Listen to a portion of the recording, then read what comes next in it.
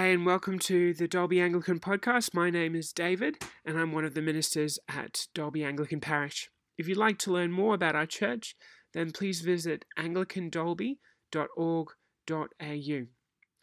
Today's podcast features a sermon as part of our Bright Beginnings series, focusing on the accounts in Matthew of Jesus' early life. We hope you enjoy the sermon. When they had gone, an angel of the Lord appeared to Joseph in a dream. "Get up," he said, "take the child and his mother and escape to Egypt. Stay there until I tell you, for Herod is going to search for the child to kill him." So he got up, took the child and his mother during the night, and left for Egypt, where he stayed until the death of Herod. And so was fulfilled what the Lord had said through the prophet, "Out of Egypt I called my son." When Herod realized that he had been outwitted by the Magi, he was furious, and he gave orders to kill all the boys in Bethlehem and its vicinity who were 2 years old and under, in accordance with the time he had learned from the Magi. Then what was said through the prophet Jeremiah was fulfilled. "A voice is heard in Ramah, weeping and great mourning, Rachel weeping for her children and refusing to be comforted, because they are no more." After Herod died, an angel of the Lord appeared in a dream to Joseph in Egypt and said, "Get up, take the child and his mother, and go to the land of Israel, for those who were trying to take the child's life are dead." So he got up, took the child and his mother, and went to the land of Israel. But when he heard that Archelaus was reigning in Judah in place of his father Herod, he was afraid to go there. Having been warned in a dream, he withdrew to the district of Galilee, and he went and lived in a town called Nazareth. So was fulfilled what was said through the prophets, that he would be called a Nazarene. Loving Lord God, we thank you so much for your word today to us and for what it tells us about Jesus' life and what Jesus' life has to do with ours. We pray, Lord, that you would give us open hearts and open lives to hear what you have to say to us and apply it. In Jesus' name, amen. Well, I'd like to ask the exact same question that Zoe asked. What did you get for Christmas? Anyone want to shout out things that they got for Christmas? Oh, you're a sorry bunch. Air conditioning, that's very exciting in Dalby. Any other Christmas presents? An air conditioner, yes, Isabel? A watch, very cool. Oh, we might take a look at that over morning tea. Well, I got a number of amazing gifts, one of which is this beautiful iPad. And another one of my Christmas presents really got me thinking. It's a book, and it's called How God Became King by a guy called N.T. Wright. And when I've finished it, I'll probably pass it on to some unsuspecting person to read. I'm only a couple of pages in, but the basic argument of the book is that often in our minds and in our hearts, we only seem to care about what happens between Christmas and Easter. The events of Christmas, Jesus' birth, and Jesus' death and resurrection seem to be at the forefront of Christians' minds. Even in our creeds, we focus on the fact that Jesus came to earth and that he died, but we neglect the stuff in between.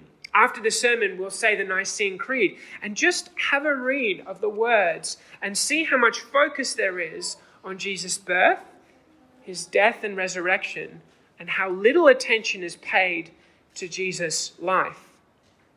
Jesus only lived 33 years, but surely those 33 years count for something. The gospel accounts, Matthew, Mark, Luke, and John, have a lot to say about Jesus' life.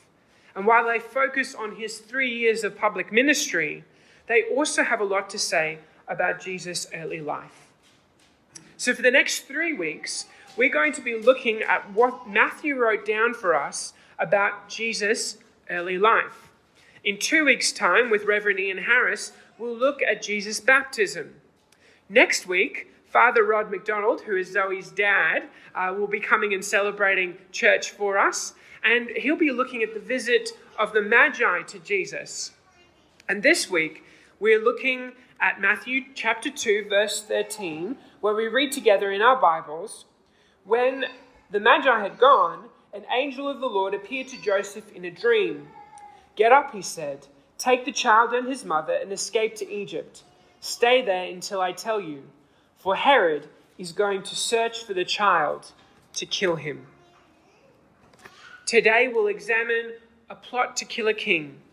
We'll see a narrow escape.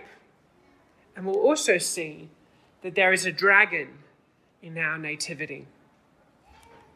So first, a plot to kill a king. This account is set right after the Magi have left the toddler Jesus and his family and returned home. We'll learn more about them next week. But these wise men from the east had bumped into King Herod, as Zoe said in her kids' talk, and told him that there was a new king in town. Now, Herod was not a Jew. He was an Idumean. But the Romans had set him up as the puppet king of the Jews. So to hear that there was another king of the Jews was very intimidating. Herod the Great was famous for his building projects. He built an amazing temple to try and impress the Jewish subjects and make him look religious. He also built a very impressive palace for himself to make himself look great. Herod was also famous for his cruelty. He murdered 3 of his sons, his wife, and when he was about to die, he made plans for political prisoners to be killed after him so that there would be mourning when he died. These orders, thankfully, were never carried out. So you can see why Herod was so intimidated by the news of a baby being born in Jerusalem. A baby who was rumored to be king of the Jews. You can also see why Herod was so angry when he figures out that the Magi haven't come back to tell him the whereabouts of this baby. Herod quickly makes a plan to kill all the boys in the region who are 2 years old or younger. Imagine that. All the young babies born in that region mercilessly slaughtered.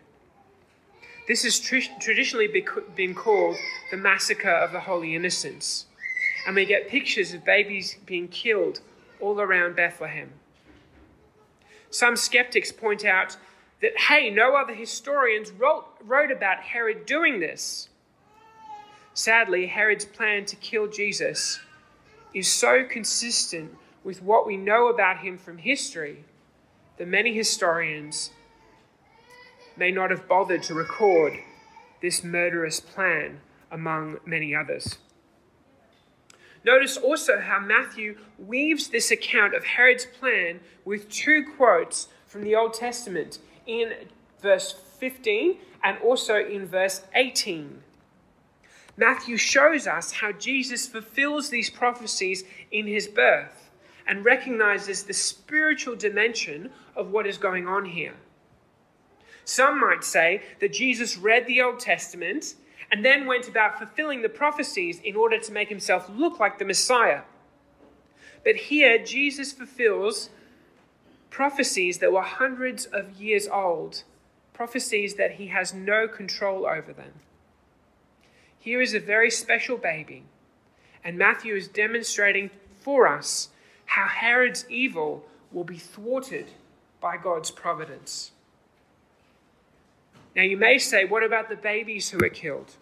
Where is God's providence and compassion for them? Why are they rescued? Why is Jesus rescued and not them? If God is so good and protected Jesus through dreams and angels, couldn't he have protected the others? This is a tough question, but the passage does in fact speak into it. In his goodness and love, God does not violate Herod's free will, but instead allows him to commit this sin. Herod is not a puppet on a string, and neither are we. But he will be held accountable for his evil.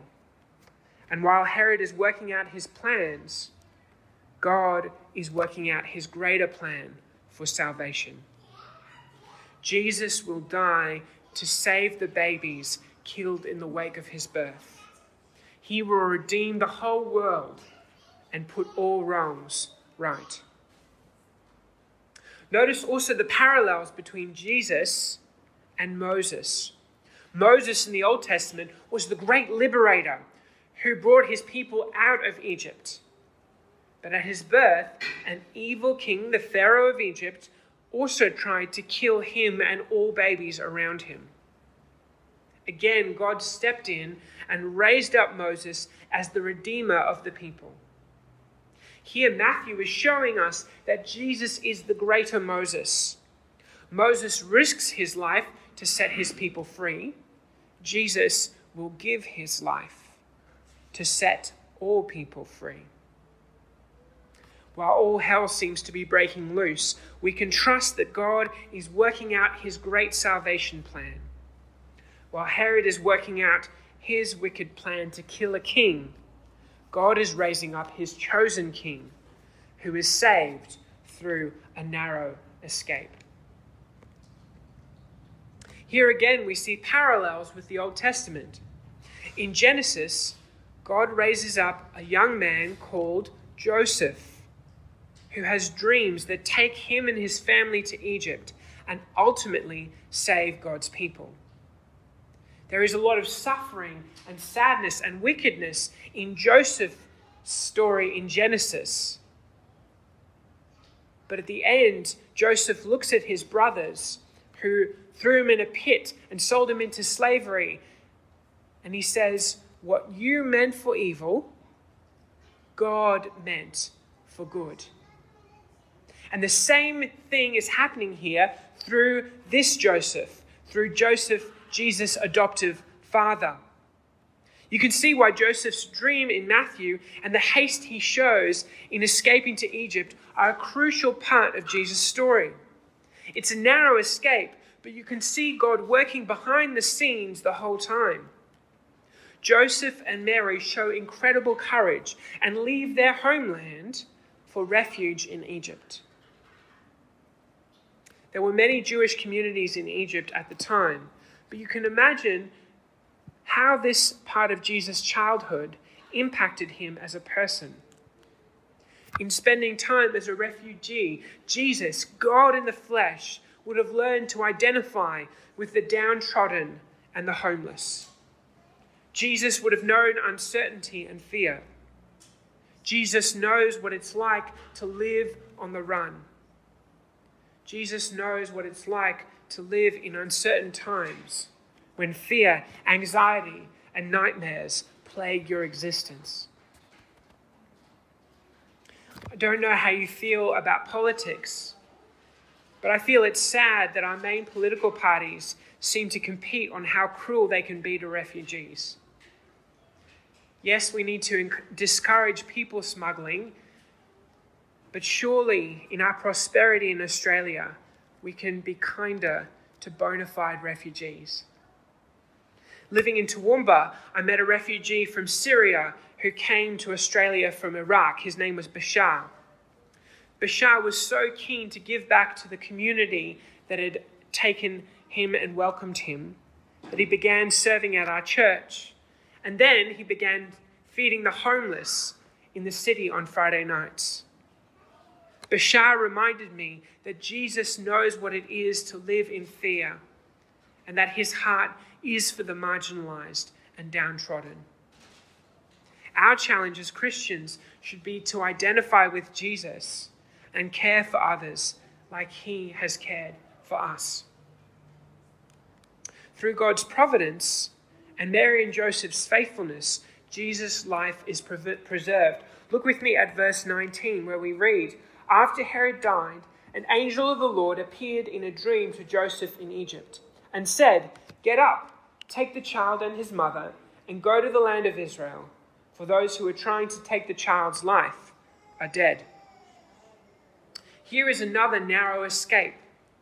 As Jesus' family return, they hear Herod's son, Archelaus, who is just as cruel as his father, has taken over. So again they make a narrow escape in verse 22. But when Joseph heard that Archelaus was reigning in Judea in place of his father Herod, he was afraid to go there. Having been warned in a dream, he withdrew to the district of Galilee. And he went and lived in a town called Nazareth. So was fulfilled what the prophet said, he will be called a Nazarene. The Bible teaches us, the Bible prophesies, A, that Jesus would be born in Bethlehem, B, that he would fly to Egypt, he would spend some time in Egypt, and C, that he would be called a Nazarene. Here again, we see God's providence working despite human sin. We also see how the Old Testament lines up with the New. Jesus is fulfilling prophecy after prophecy without trying, and God's salvation plan is working even as evil tries to defy it. Jesus the refugee becomes Jesus from the nobody town of Nazareth. In the Gospel of John, a man named Nathanael learns where Jesus is from, and he scoffs and says, "Nazareth, can anything good come out of there?" While we don't know much about Jesus' early life, it's likely that he grew up in this backwater town swinging a hammer in his father's carpentry shop. Jesus probably had rough hands and knew how to work humbly and diligently without making a fuss. The Bible tells us twice that Jesus grew in wisdom and in stature and in favor with God and people. It's not like Jesus came to earth as a baby and then miraculously zapped himself into a man who died on the cross. Jesus gradually discovered his identity in God through his word. Jesus knew the scriptures of the Old Testament by memory, and in the Gospels we see that Jesus had a developed prayer life and a developed devotional life. Jesus gradually discerns God's plans for his life and begins to recognize that his life will come to a head at the cross. Sometimes it's tempting to think that in order to be like Jesus, we need to be turning water into wine on a daily basis, that we need to see miracles happening all around us and be busybody preachers who sit on mountaintops hugging babies and sheep.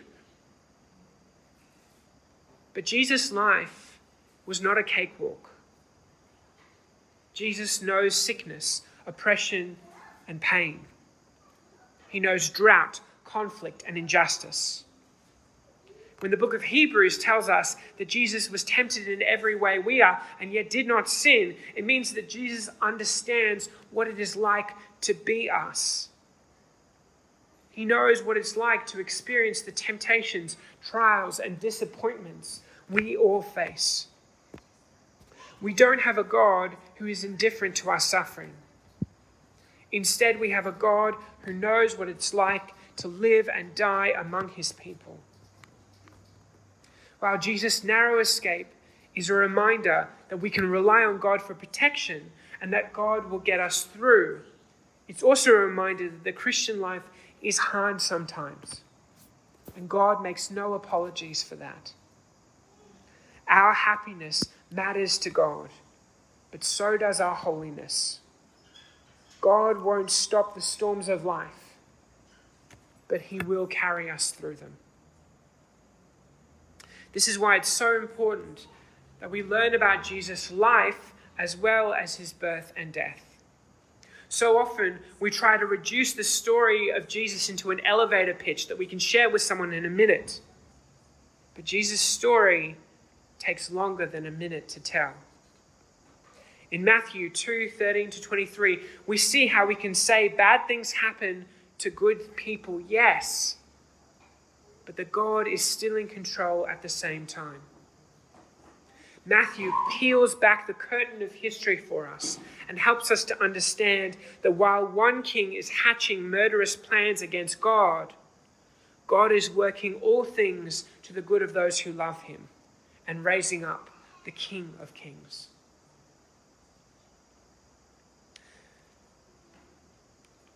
While the book of Revelation is rarely read at Christmas time, it should be. In Revelation, we see what was happening in the heavenlies while Jesus was born on earth. And I don't normally do this, but if you've got your Bible open, I encourage you to turn to Revelation chapter 13, where we actually see the Christmas story. Revelation chapter 13, which is on page 1513 of the church Bibles. Revelation chapter 13.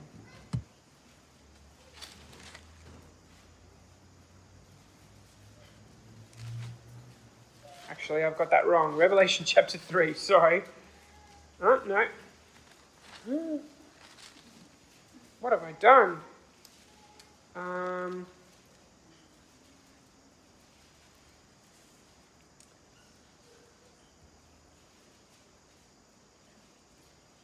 Revelation chapter 12, sorry. 1513. We got there in the end. I had a wedding last night, so I'm a little bit dusty. I apologize. Revelation chapter 12, from verse 1. A great and wondrous sign appeared in heaven. A woman clothed with the sun, with the moon under her feet, and a crown of 12 stars on her head. She was pregnant and cried out in pain as she was about to give birth. Then another sign appeared in heaven, an enormous red dragon with 7 heads and 10 horns and 7 crowns on its heads. His tail swept a third of the stars from the sky and flung them to the earth. The dragon stood in front of the woman who was about to give birth, so he might devour the child the moment it was born. She gave birth to a son, a male child, who will rule all the nations with an iron scepter, and her child was snatched up to God and to his throne. The woman fled into the desert to a place prepared for her by God. This vivid account speaks of how Herod's evil plans were thwarted by God's plans. King Herod represents all evil powers who raise themselves up against God and make themselves into little gods. I don't know what your nativity scene looks like, but the Bible tells us that while Jesus was being born on earth, there was a spiritual battle taking place as the dark forces that raised their ugly heads against God's rule fought against him, but they were ultimately thwarted. There is a dragon in my nativity. And a Christian website called Speak Life has come up with, it's a kid's video, but it actually has some very beautiful and profound adult themes. And kids, if you're over there, I encourage you to have a watch of this. It's called There's a Dragon in My Nativity.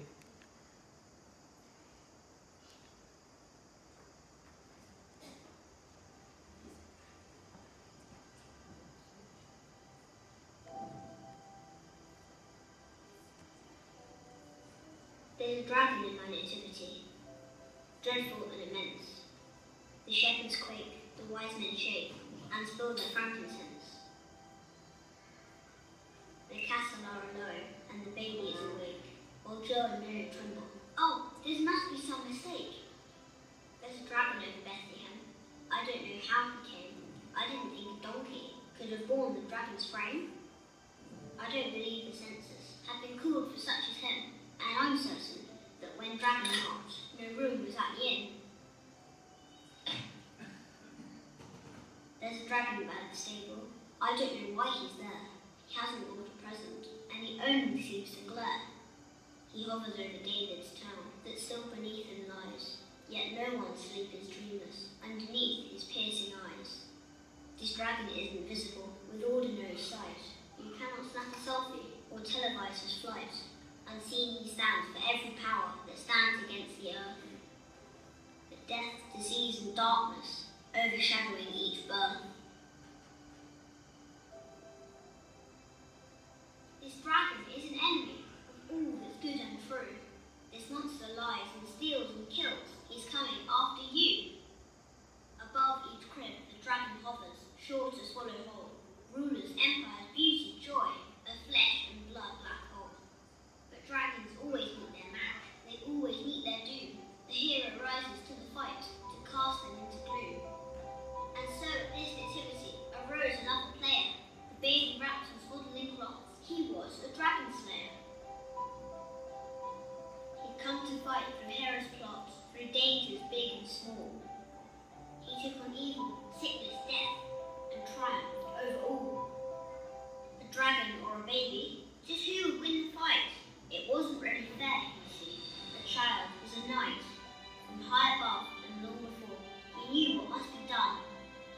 a dragon waiting here, and still he chose to come. There's a dragon in my nativity, a fierce and monstrous danger, but fierce is still the bravery and love within the manger.